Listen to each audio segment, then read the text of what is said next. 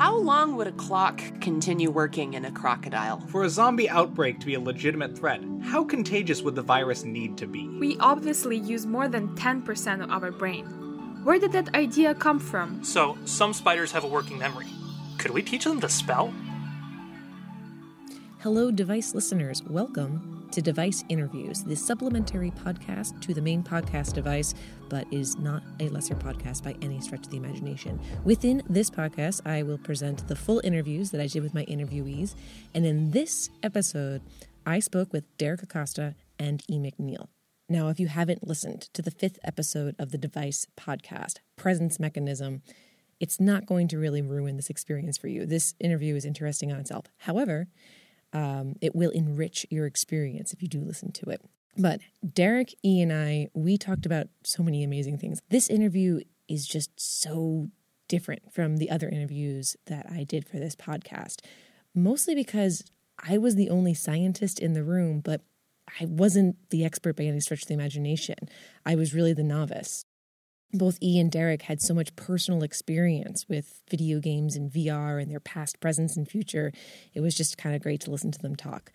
I do want to take a moment to apologize to Derek because, so Derek is actually in the room for most of my interviews and he's kind of on the side. So it took me a long time to introduce him during this interview because I was just kind of used to him being there, but not actually having to introduce him. So his introduction into the podcast is a little delayed, but he is there the entire time. That's on me, Derek. Sorry. I'm not going to interrupt this podcast all that much, except for one time when we start talking about the word presence, and I go down a rabbit hole, which I'll get to when we get to that point in the interview. But for now, let's tuck in and enjoy the conversation I had with Derek Acosta and E. McNeil. Cool. I didn't know if I should say, this is E. McNeil, or if I should just be like, I'm E. McNeil. I'm a solo indie game developer working on VR stuff here in San Diego. I've released a bunch of VR games, mostly smallish strategy games on the Oculus Rift and some of the early VR headsets. Cool. Okay, so you've also given some talks about the past, present, and future of VR. And we want to talk a little bit about that. So let's talk a little bit about the past of VR, and what systems are basically have laid the groundwork for VR as we see them today. VR has been around for a good long while. My understanding is that some of the earliest research was done by NASA and some of the big companies out there, and that was very rudimentary compared to what we have now. And a little later on, in like the mid-90s, VR kind of had its first moment, and it seemed like it was going to possibly become popular. The VR Boy came out from Nintendo. There was a lot of like VR systems in arcades and stuff like that, but it wasn't good at the time. They had an idea of what it could do, and they didn't have the hardware or the tech to make it do that yet. Why wasn't it good? Well, first of all, there was a problem with weight, where you need to have something very light if you're going to wear it on your head and look around comfortably.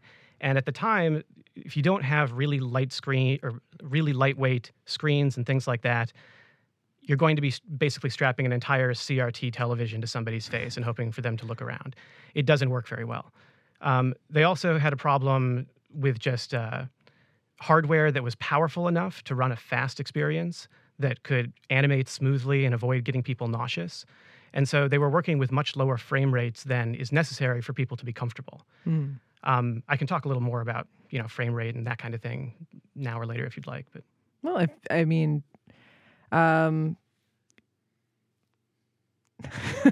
think that, because frame rate's one of those things, that the frame rate's not, if it isn't up to speed, it can cause nausea and stuff like that, right? Like, it's one of those things where if it's not there, it's not only is it not look real, it's a bad experience. Yeah, exactly. Our brains are really good at determining when something doesn't look quite right, because the theory is often that's a signal that we've been poisoned or something, that something's messing with our senses, and maybe we need to throw up. And so if you show somebody a VR experience and it's not quite running right, if it's running too slow or there's something wrong with calibration, then people are going to notice that subconsciously. They might not be able to tell you, unless they have a very trained eye, what's wrong with it, but they will feel sick quickly. And then there's further problems with that that are still a problem to this day with, for instance, locomotion, where if you want to move the player in a game and they're not moving in real life, your brain is going to notice that. You're going to notice that your viewpoint is moving forward, but your body is not. And that doesn't feel good. I just realized I did something very mean. I should have introduced you too. I'm sorry, Derek. We can. Derek's joining us for this interview. Shall I introduce myself? Yeah. Oh, my name is Derek Acosta. I'm a producer on the Device podcast, but in addition to that, I run a YouTube channel about video games and gaming called Mega64. So I've experienced VR in my other job, my other life with Mega64. I've kind of seen the development over the past couple of years, and I've had a chance to experience it too. So yeah, what E is saying about feeling sick, I've had that happen, and it happens suddenly, and it messes you up for hours. Are there more details to that story that maybe are not good for the air? Oh, no. It's exactly what he said. This feeling of locomotion. For me, I was in a car, and it was really exciting in the VR space, and I stuck my head out the window, and I was like taking it all in, and suddenly I realized, I'm not in a car. I'm sitting in my living room, and like nausea just washed over me. I had to throw the headset off. And for hours, 3 or 4 hours after that, I was just sick with a headache. There are some stories of this from the early days of developing for the Oculus Rift in 2013, 2014. First of all, the headset was still, not as finely tuned as the stuff that we have now. But secondly, there wasn't really any great software for it. People were just kind of messing around and seeing what worked. And so in your own experiments and testing out the experiments of other people, there was a lot of stuff that could make you sick.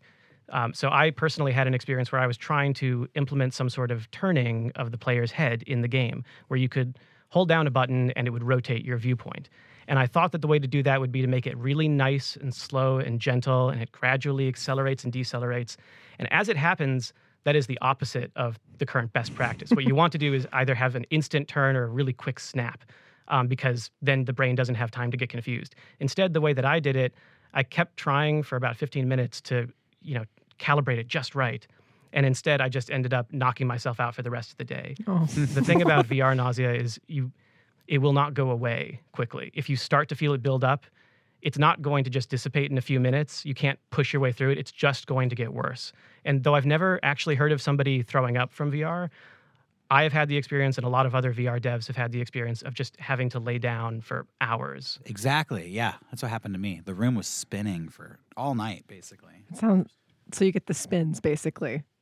I mean, I didn't feel it as spinning. I just felt it as sick.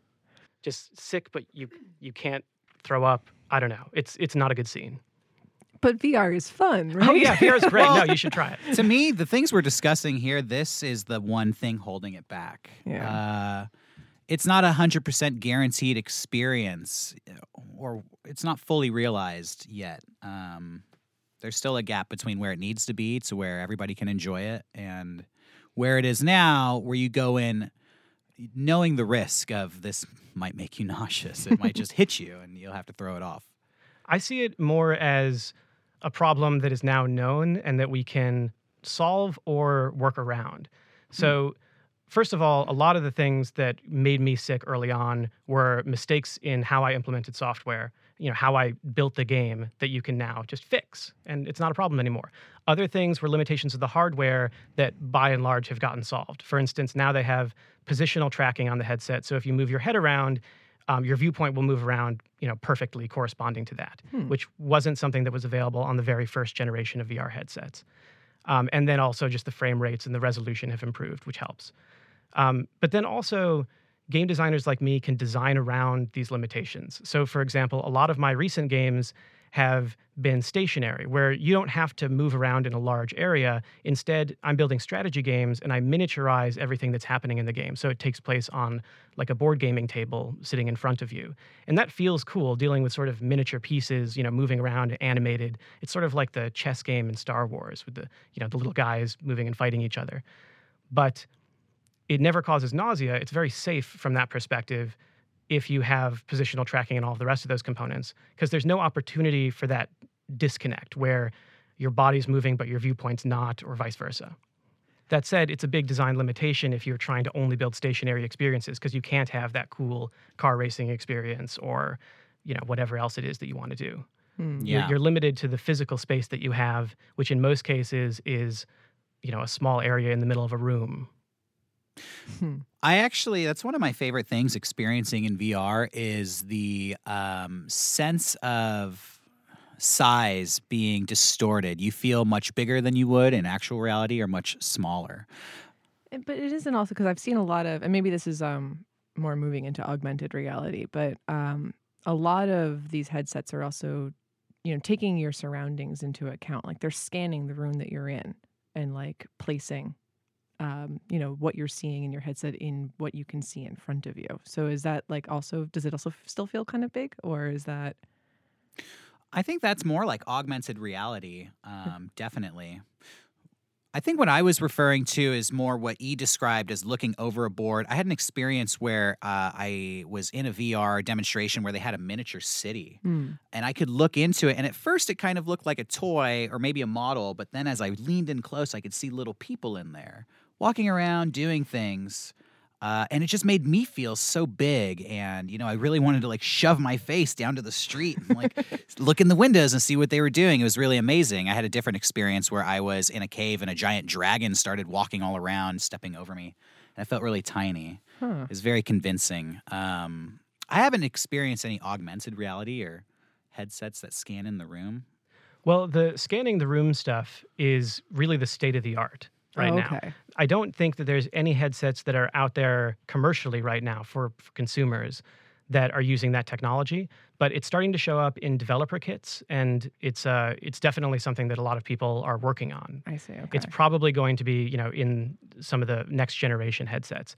And mostly on the augmented reality side, where, you're superimposing things on the real world and you can see the real world, but also in VR, where, for example, at the last Oculus Connect conference, Oculus showed a new experience where they built this arena out of just boxes and obstacles that didn't look like anything. But then everybody could put on a headset that had pre-programmed what was in the room. It knew what those obstacles were, and it could draw them as whatever it wanted. And so it could make this space that was very plain look like something completely different. There's another experience called The Void, where they build entire warehouses based on this idea, where everything is designed to be the same shape and size as the VR world, or vice versa, I suppose. And you can walk through hallways and you can, tap on like a electronic control panel, but really it's just a flat space on the wall and the game knows where it's supposed to be. Or you can look out over a ledge and, see a cliffside and the wind, beating on your face. In reality, it's just like a 3-foot drop onto a mattress in front of you, but you can't feel that. You just know that the hallway ends, and the wind is just a fan. But you combine these real world elements with the VR elements, and if you do it seamlessly enough, it starts to become a very high fidelity experience. There was a video I saw where it was tied with an advertisement, and I can't remember what the company was advertising, but people were like walking along a cliff face. And, it's just like a plank of wood, basically like with a guardrail that they were walking on. But if you look down, it looked like if you fell off, you fell off. And there was like people were freaking out. They were like clinging to the side of the wall. That's a very common, demo to do in VR. Things where, you play with people's fear of heights or something like that. And, because you get that feeling in VR, of scale and of height, of distance, that's what the VR headsets are designed for. That's what they're good at. And so it's just like a really cool, first experience to show off the power of VR. So off of that, you've talked about in previous conferences, like the ethical problems with VR, where like, is it really okay? Yeah. But is it okay to scare people like that? Like if someone, I understand that people are kind of willingly putting on these headsets and like agreeing that they want to be part of this experience. But if it is something that maybe, if it's the first time you're doing it, maybe it's not something that you knew it was going to be that intense. Yeah. I think this is, to some extent, something we can understand in other media. In films, you can make a horror film that's scary and it's fun, but probably beyond a certain point, it's not fun anymore. It's too scary, or it's just distasteful in some way. And even in the real world, like pranks and some things, you can take things too far. It's just not fun anymore. In VR, I think people discovered that where you have complete control over the reality that you're building for people and it's immersive, it's easier to take things too far than they expected. And the story that I think is, the story that illustrates that best, I think, is from a developer who talked about building a demo where he created a fishbowl around the player's head, and then inside the fishbowl created a bunch of spiders walking around. And when I tell this to developers, they laugh and, they think, wow, that's sounds scary. But what he said is it wasn't fun. It took it too far, and he deleted the demo without sharing it with anybody because he just thought this was too disturbing and I don't want it to exist in the world. And so, it's interesting that happened with a independent developer working on his own in early hardware, just messing around, in a day or so. And he takes things way too far, which is hard to do in other media. So, yeah, maybe there's a lot of power that we have, as VR developers. And I'm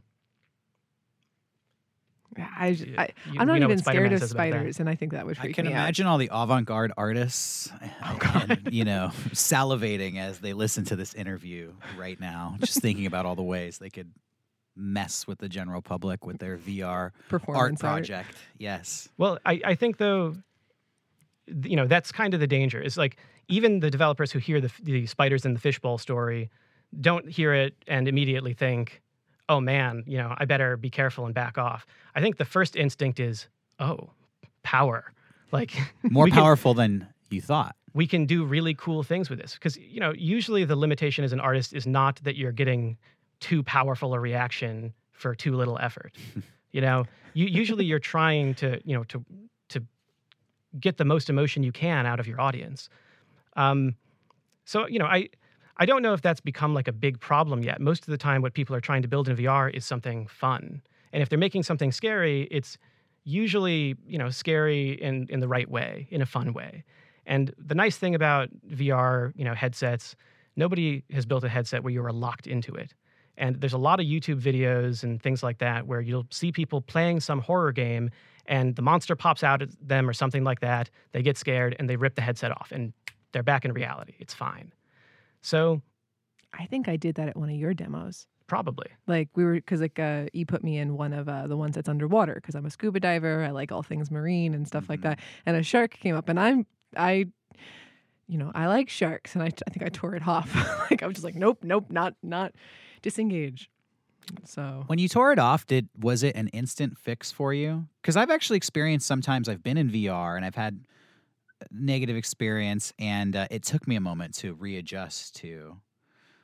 I think the crazy thing is that I've scuba dived with sharks in real life. Yeah. And I've been, but I think I was mentally prepared to see them. I was going to a place where I knew there was going to be sharks, and in the VR headset, it was a cartoonishly large shark, and and the teeth are a lot larger than they would be in real life. And it's designed to kind of give you that jump factor. And I actually felt embarrassed. That was my first thought, because I felt that someone like me who kind of preaches that we shouldn't be scared of these creatures was immediately terrified. Yeah.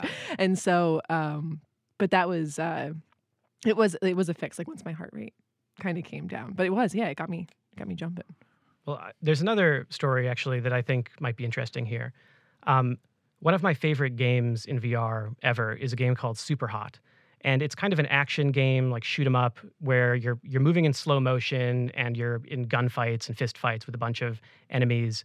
And the conceit of the game is that even within the game, it's like a virtual world. Everybody that you see is these sort of red, crystalline polygons, and none of it's very real. But the story in the game kind of plays with oh, well, maybe you're controlling things in the real world. Maybe you're actually, going and killing people through this program somehow. Ooh, scary. Well, there's one point in the game where playing with that, to move to the next level, you have to, get your character out of this simulation. And the way you do that is take the gun, put it to your head, and pull the trigger. And I thought that was really uncomfortable. And I had a friend who played it and refused to do that, refused to go past that point. And I really understand that. I actually think that was a distasteful part of the game because it felt like jumping off a cliff or something. It felt like this is something that I would never do in real life. I have a very strong, feeling like not to do that. Don't jump. Don't pull the trigger.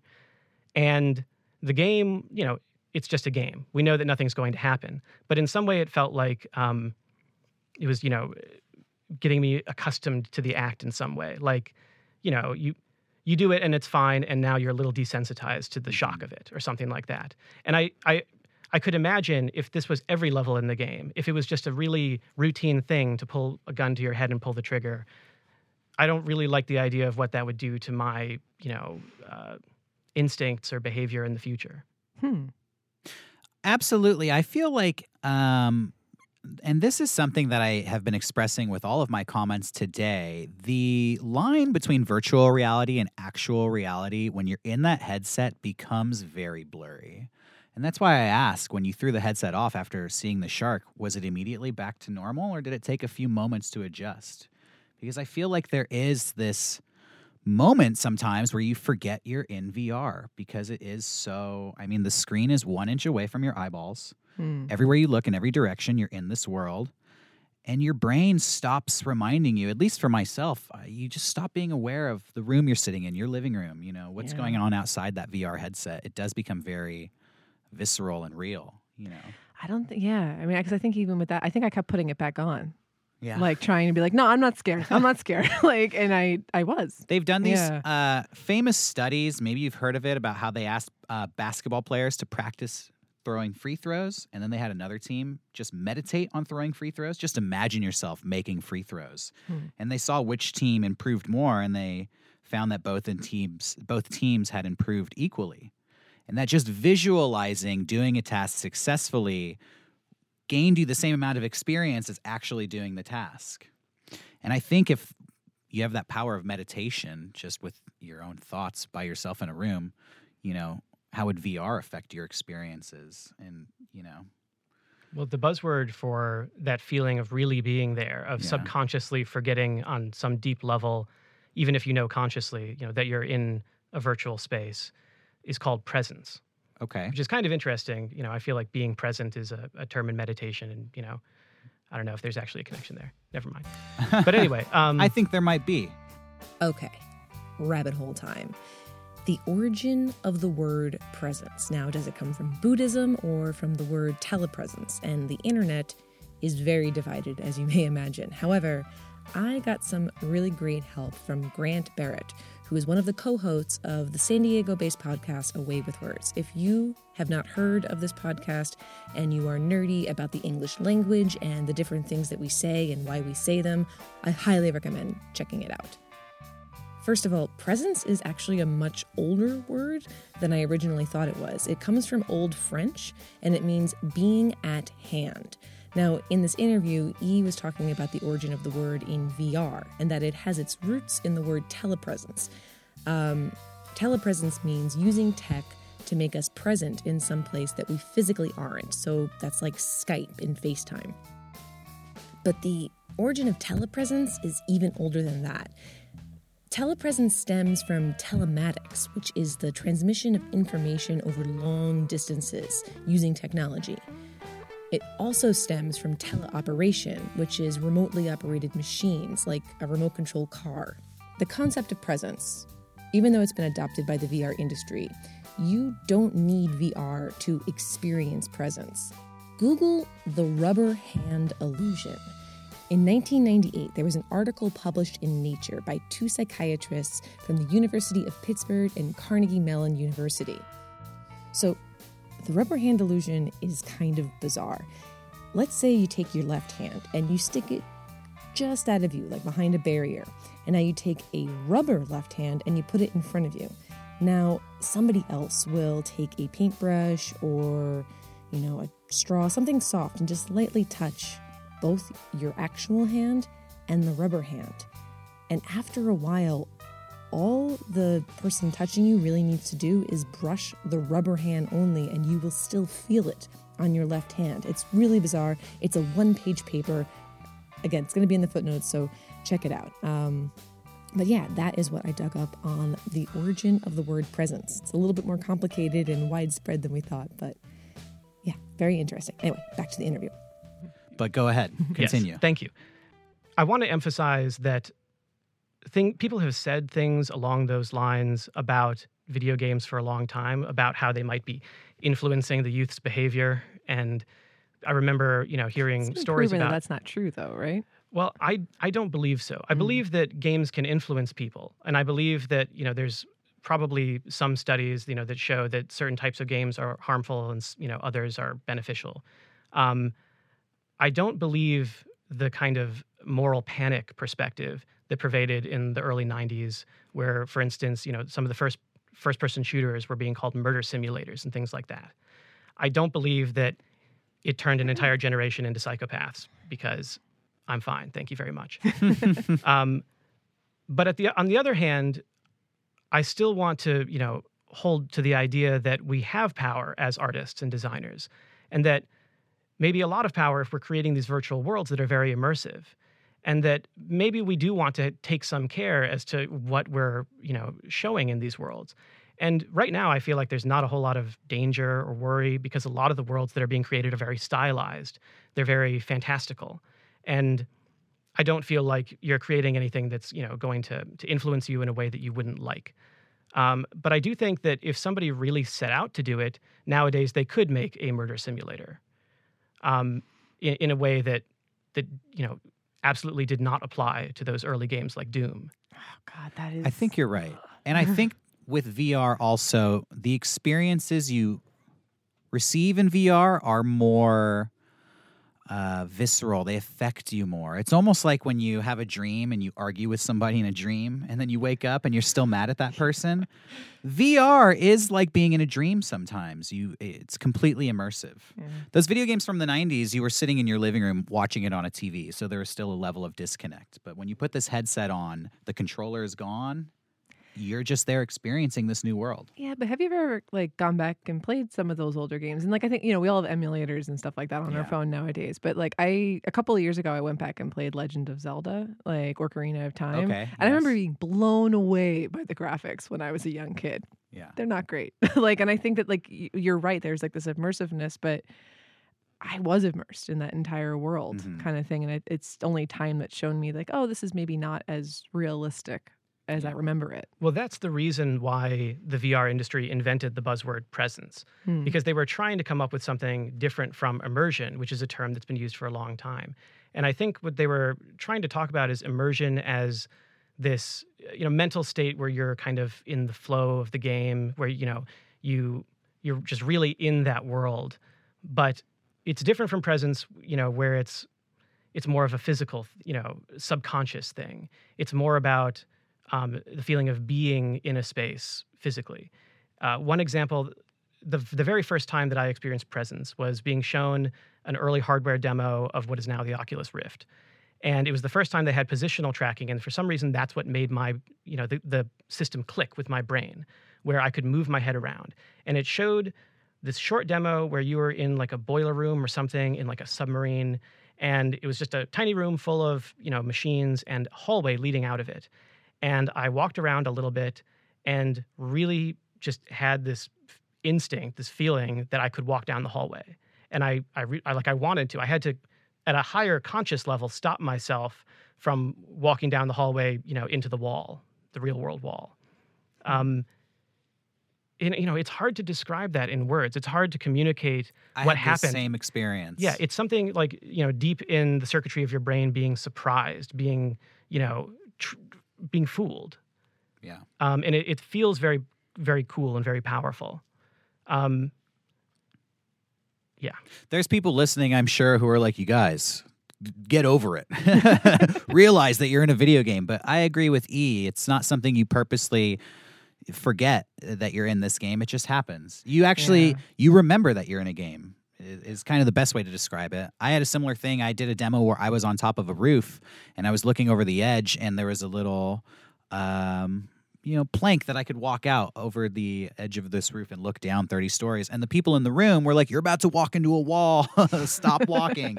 I was so in this world, I forgot that I was in a room doing a demo. Yeah. A lot of the time, what you know on a conscious level is not the interesting part. I have never forgotten that I'm wearing a headset or that I'm in a game, but you have to use terminology like that to explain that feeling, of like a feeling like you could walk off the edge or whatever, or, that you could walk down the hallway. Yeah. It's like a step above suspension of disbelief on some level. Like you know that it's, when you're watching a film, you have to suspend your disbelief, but like with the VR headset, you have to remind yourself that it's real. It's too much work to remember what's going on outside of the headset. You're being overstimulated. Yeah. Your eyes, you have stuff to look at. You have audio being fed into your ears. And so You can't check your phone. you can't check your phone. And what's the point of remembering, like, I'm in a room playing this headset? Like, it's just naturally you let go of all that stuff when you're in the headset. Yeah. Which I think is a good way to relate it back to this book. Yeah, I don't know, like, because I don't think either of you guys have actually.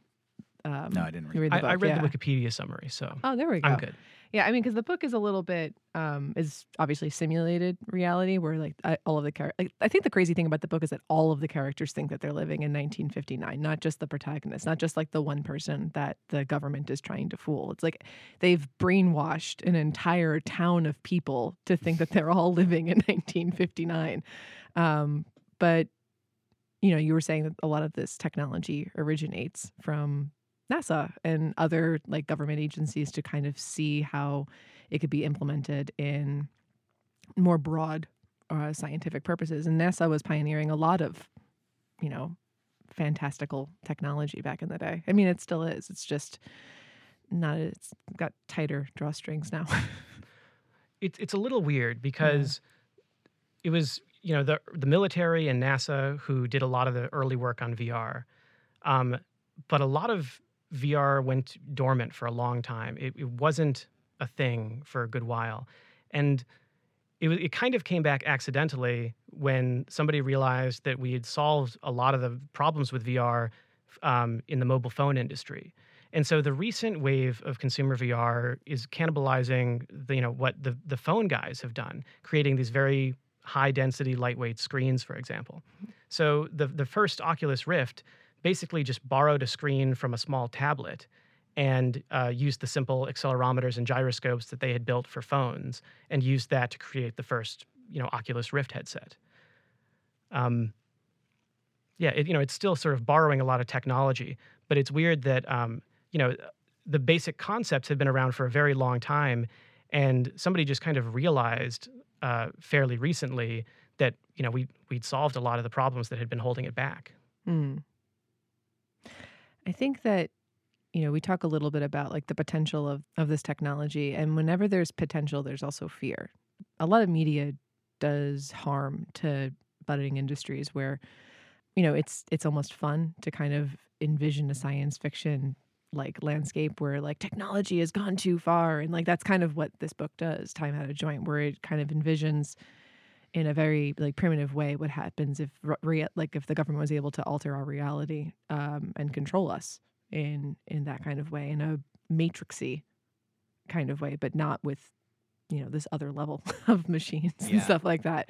And I think that that fear surrounding VR and AR, augmented reality, is, I don't know how much do you think is holding back the field, that people think that it's not something that, we should be tampering with, which I don't know if that's actually the right way to put that question. But there is this idea that if we are, changing our reality, then people can change our reality for us.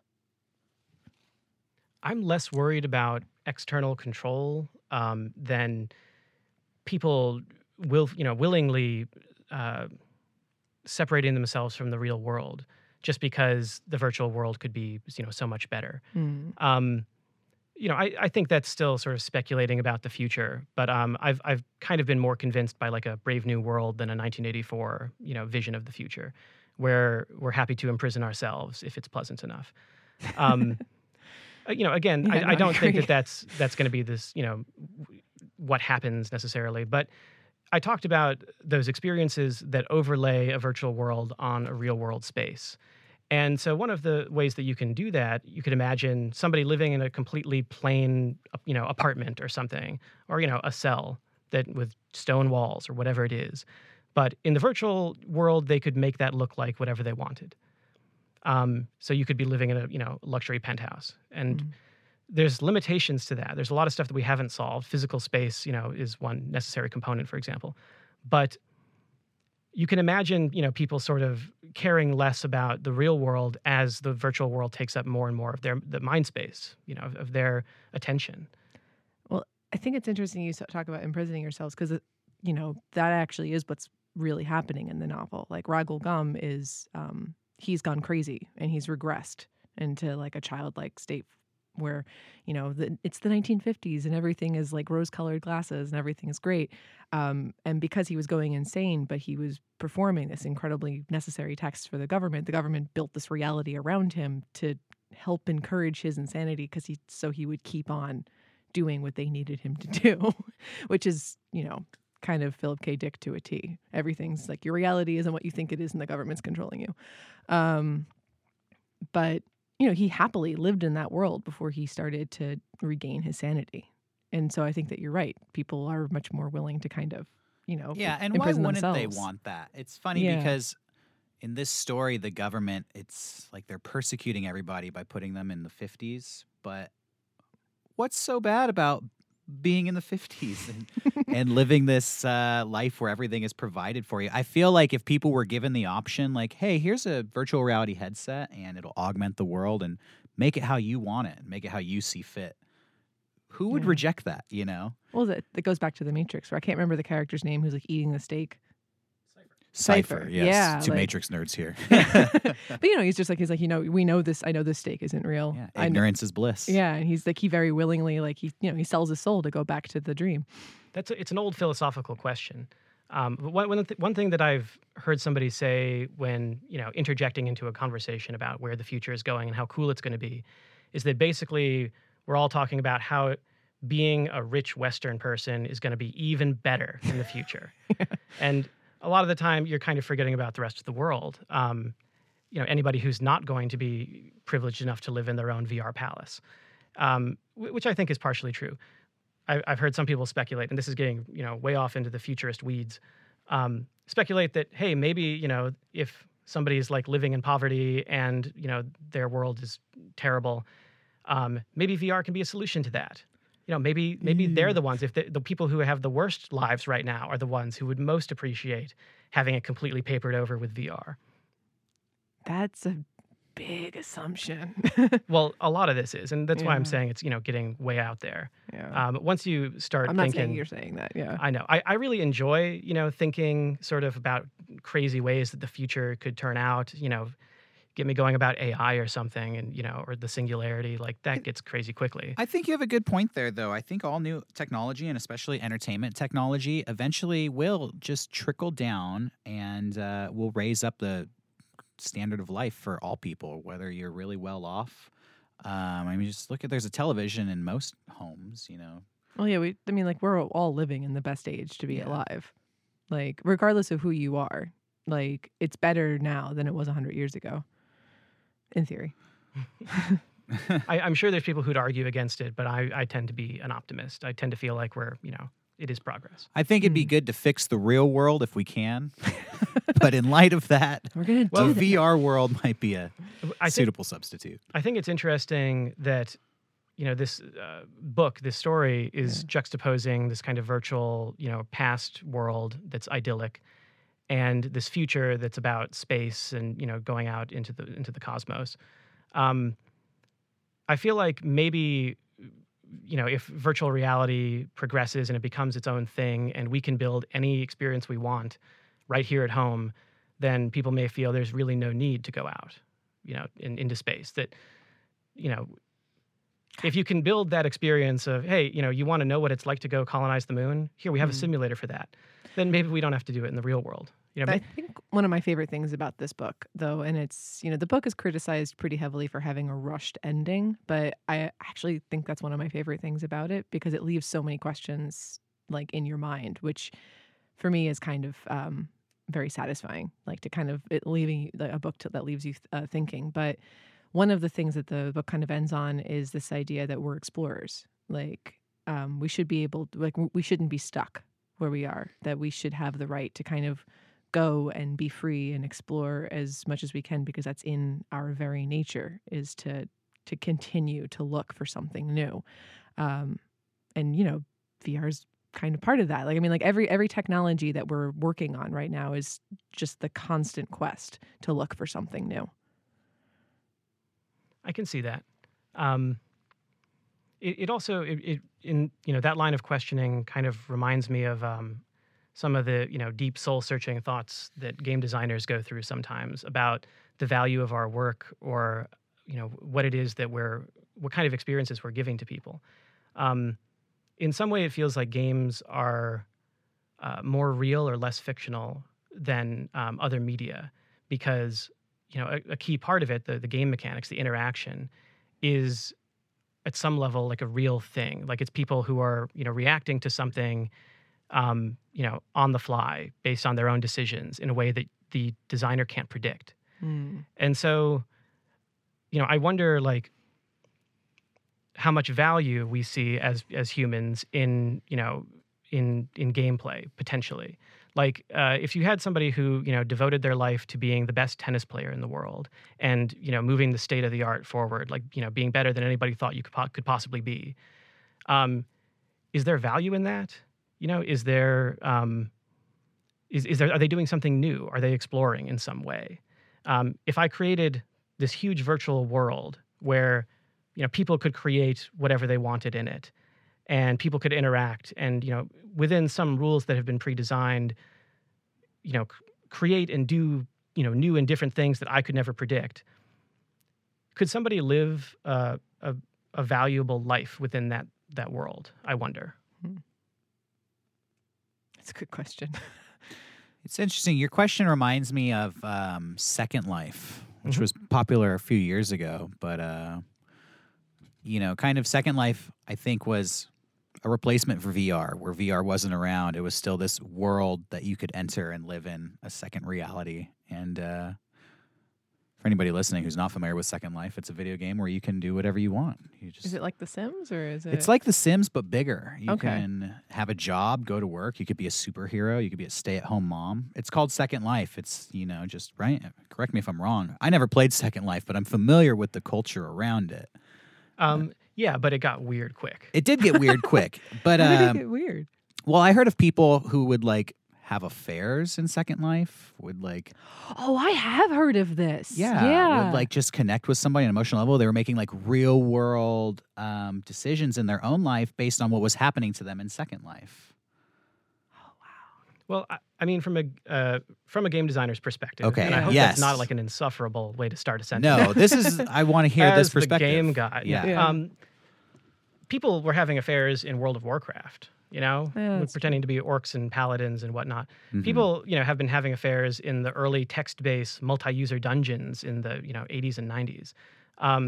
People, connecting and having real experiences in virtual worlds has, always been a thing. And Second Life, in some way, was only interesting. Well, I shouldn't say only interesting, but primarily interesting to me in that it explicitly did that. It was saying we are just like the real world, but you can do anything. Whereas, from my perspective, a lot of these games, Minecraft and World of Warcraft and tons of games are real in the same way. They're real in the important way that people are part of it and they create their own culture and things are meaningful to them, on a subjective level in ways that are just important. So, I think I frame it as a question about can somebody, have real experiences within a game or a virtual world? But I think the answer, my personal answer to that is yes, absolutely, of course. There's philosophers who will talk about how we can't know whether or not we're living right now in a dream or a simulation or something like that. And that's a fun thought experiment too. Are we all just brains in vats in some laboratory, who being made to think that we're here and now? And I think my answer is the experiences that I'm having right now as a person are real to me, And I don't think that if you suddenly woke me up from the simulation that I'd stop caring about the people I care about or the world that I live in. I'd feel angry that they took me away from it, perhaps. I'd be curious about this, situation that I was in, but I don't care any less. It's already meaningful to me, regardless of whether it's real on some metaphysical level or not. So to me, I think the answer is definitely that virtual worlds can be just as true and meaningful as the physical. Yeah.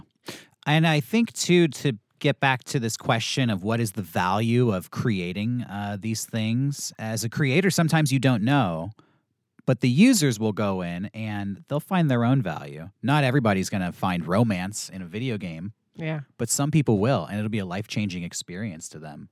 Actually, thinking about, I have a friend who met his wife on World of Warcraft. I totally had forgotten about that. Like, they met in college. Like, she was in, I want to say Tennessee, but I feel like that's wrong. And we were in New York, and she moved to New York City. Yeah. And it's crazy, but they're still going strong. And I'm sure the creators of World of Warcraft never thought this is going to bring people together in a romantic way. They can never predict that, but the things they create go on to have these unconsidered effects and outcomes. Yeah. I mean, I think people are, everyone knows that guy or girl who was playing World of Warcraft so much that it infringed on their interpersonal relationships, like their real life, or what we kind of call real life. But I think what you're saying is true, is that the people that they're talking to on the other end are real people. How you choose to interact with people is up to you. That's your choice as an individual. Yeah, that's interesting. You say they had forgotten real life or were ignoring it, but they might argue that was real life. Yeah, or that those are their closer friends, just because they're not in the next room. That they're real friends. Yes. In the way that's important. And I think you can make a good argument that getting addicted to World of Warcraft or just spending too much time there could be a negative thing for you, because you still have a real life. It's not optional. Yeah. And you could also say that the experience in World of Warcraft is never going to be the same as a real world experience, because it's not the same as, being there in person, or, everything is being mediated through this weird fantasy game. But the cool part is we can control that part, the medium. We can make the virtual world different. And with VR and technologies like that, we can also change the fidelity of the experience. Maybe it can really be like being in the same place as another person. Or just spitballing, maybe it could be better. Maybe you can, maybe it's a better social experience if, it's just like you and me are, here sitting together talking, but we also have whatever magical powers have been programmed for us. We can, if I want to illustrate something or show you something, I can just create it in the room with us. We're on the deck of the Starship Enterprise, or talking. I can make, the room look like whatever appeals to me, and you can make it look like whatever appeals to you, or we can force each other to see what we want to see, if that's better for communication. Yeah. I don't know what that would look like, but when the power, that we have is make this virtual world look like anything, it's hard to imagine that there is no answer better than default reality. Yeah. Could you imagine anything in the room that we're in right now that could be, better? I mean, it's a gray room. Yeah, sure. So we want it to be purple Yeah. or something. Click a button and make that happen. Now, okay, I've proven that our virtual simulation is better than reality. I don't know. I don't know if I'm really believing what I'm saying right now, but I think there's a lot of power. Derek and I were talking a little bit before we all sat down, and we were saying how, the interpersonal relationships that can be improved by VR with your relatives that you have on the other side of the country.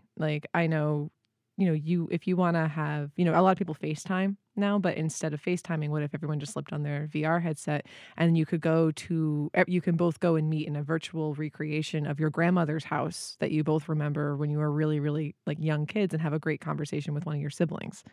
You can enrich your experiences. I think that gaming right now fuels what VR is doing, but in my opinion, and I would love to know what you think, but I think social media, social interactions will be the real future for VR. Well, it's interesting that Oculus got bought by Facebook, because they definitely believe, along those lines. And, a lot of the stuff that we're talking about of, what if you could meet with your relatives in your own, custom space and talk face to face, they're already doing that. There's something called Facebook Spaces that's basically trying things like that already. They showed a demo with Mark Zuckerberg driving at a previous Oculus conference, where he, showed up with his own custom avatar, and was it an alien? No, he made it look like himself, but you could make it look like what you wanted. Okay. Yeah. And he could pull up photos or videos from his Facebook feed, and he could even do like a 360 video. So boom, you're now seeing from my perspective what I saw on my vacation or what have you. So they're definitely thinking along those lines.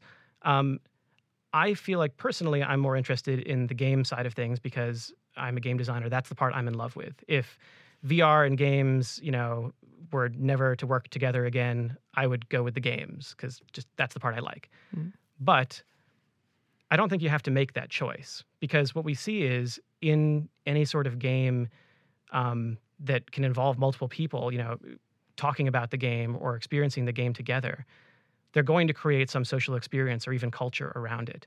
So like World of Warcraft may not have, been intended to be like a complete virtual world where you're going to find your future husband.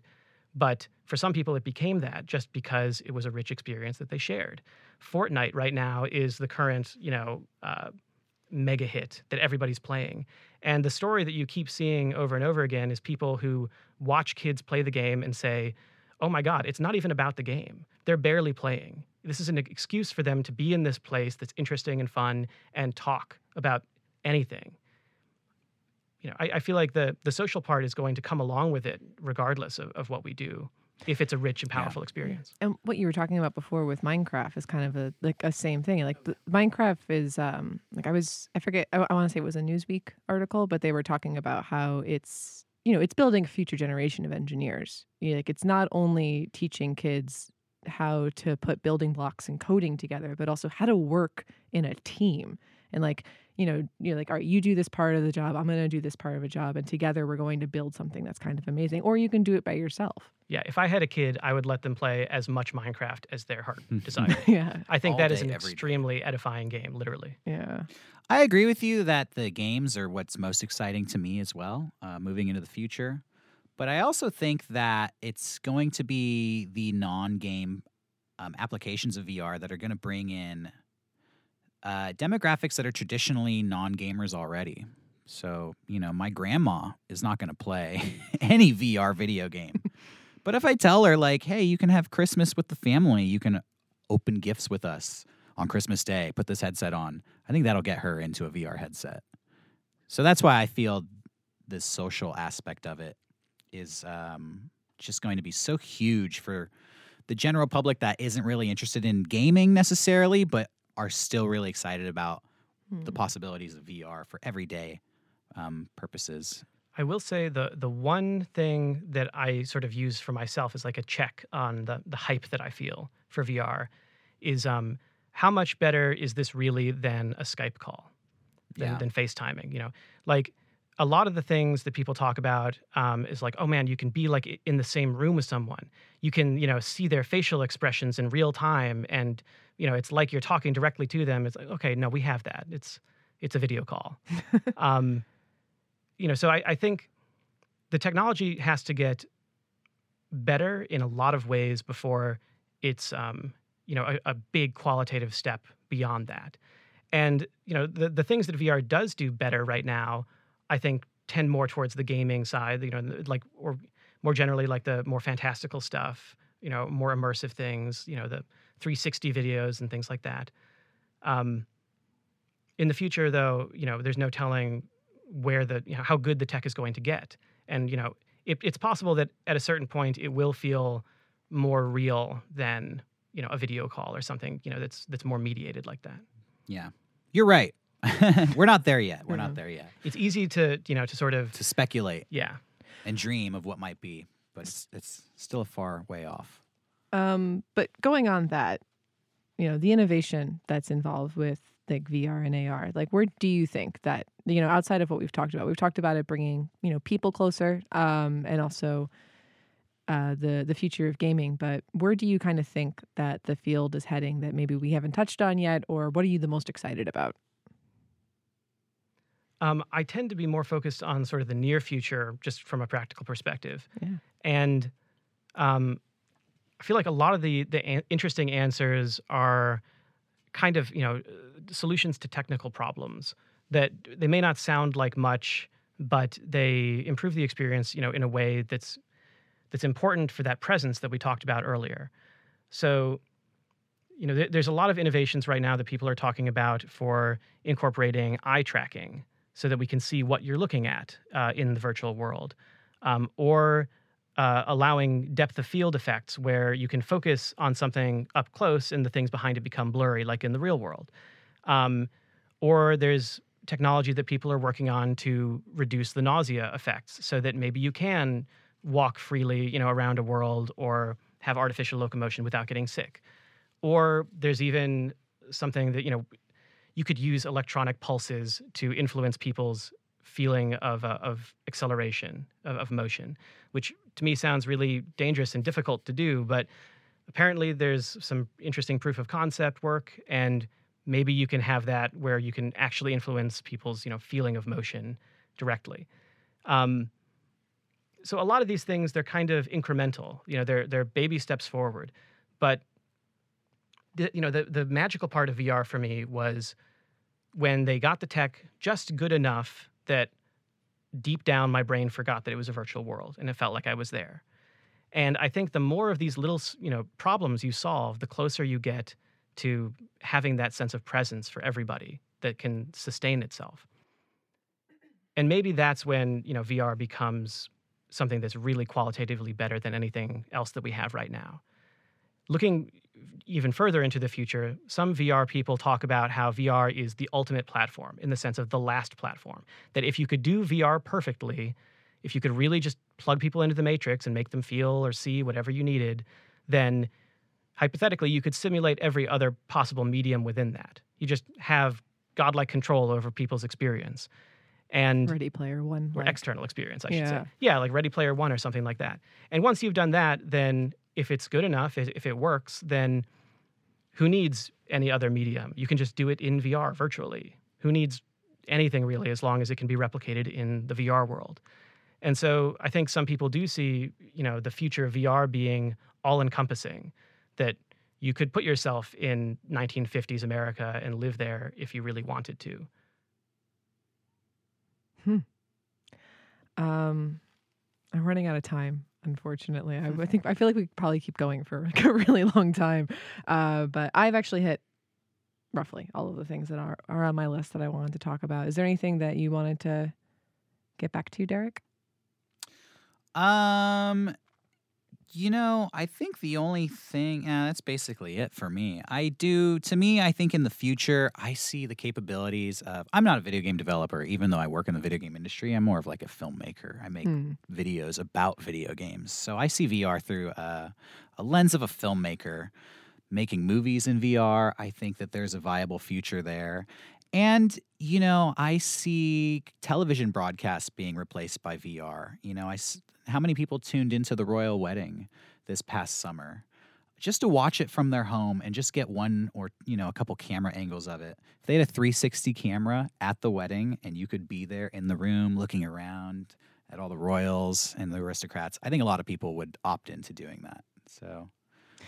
Yeah, I think you're right. It's crazy because that's not like, what excites me about this is the same thing that kind of excites you, E, where I'm much more interested in like the potentials of my interactions with VR in terms of gaming. But like, I think for the masses, the social aspect is the masses. I'm saying is I feel like it's. I agree. On a personal level, I'm more excited to play cool video games and explore strange worlds. Other people, I think for just the average Joe who doesn't care about visiting the world of Avatar, but just hey, he can be on the 50-yard line at the Super Bowl.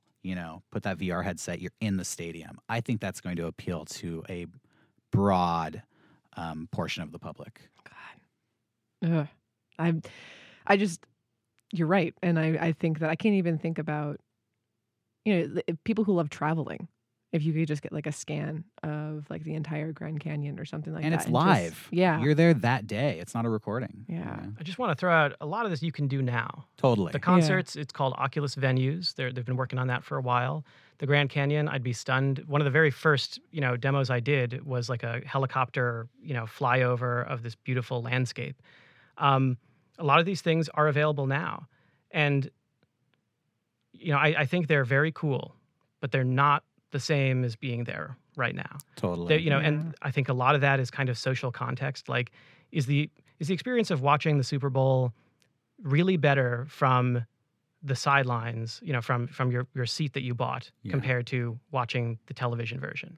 You probably have a better view from the television cameras. That's probably, I mean, because the thing is, a lot of stuff that we think that we can do, the market will change it. Like, it's either people will buy into it, or like a lot of people that have a little bit of extra cash in their pockets will buy into it, and whether or not they actually like it is how it ends up panning out. But it's also like, I'm thinking like the social experience or context of, being in the stands may matter more than the viewpoint, than what you see and hear from there. And I think with the current VR headset and technology that we have, it's just not easy. You could do it, but there's a lot of, you got to buy the equipment, you got to get a computer that can run it.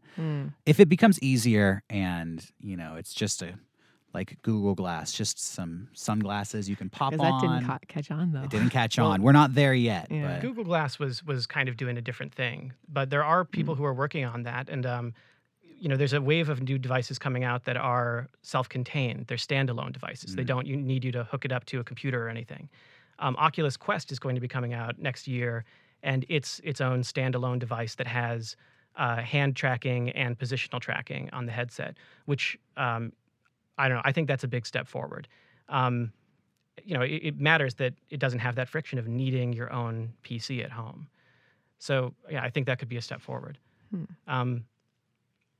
I also wanted to mention one more thing, before we close off, which was a quote that I saw from Bill Gates from some time ago, that we tend to overestimate the change that will occur in 2 years and underestimate the change that will occur in 10 years. And I feel like that may be true in this case of VR, where we can see all these cool things that might happen with VR, but in the next couple of years, I don't know if it's going to get good enough that it's going to replace everything, that it's going to become this all-inclusive ultimate platform or anything like that. I think it's going to be a future, but not the future. It's going to be a really cool thing that you can do for video games and stuff like that.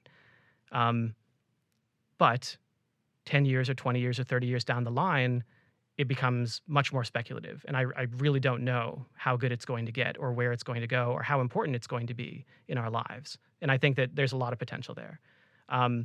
Once you get far enough in the future, I almost don't want to speculate because it's just so hard to tell. There's so many different ways that the future could branch out.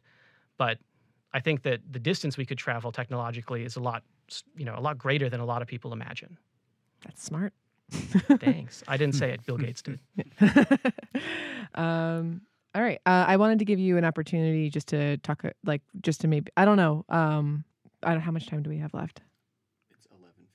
It's 11:57. So maybe what we'll do is we'll link to the two games that you have, or the two games that you have out, so people can find them if they want. 4 games. Yeah. Oh, okay. I've been busy since we last talked.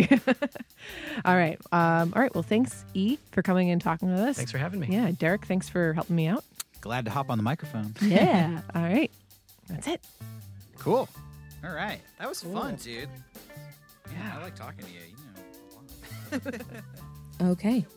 That is the end. I hope you guys enjoyed the interview as much as I did. Thanks again to E. McNeil.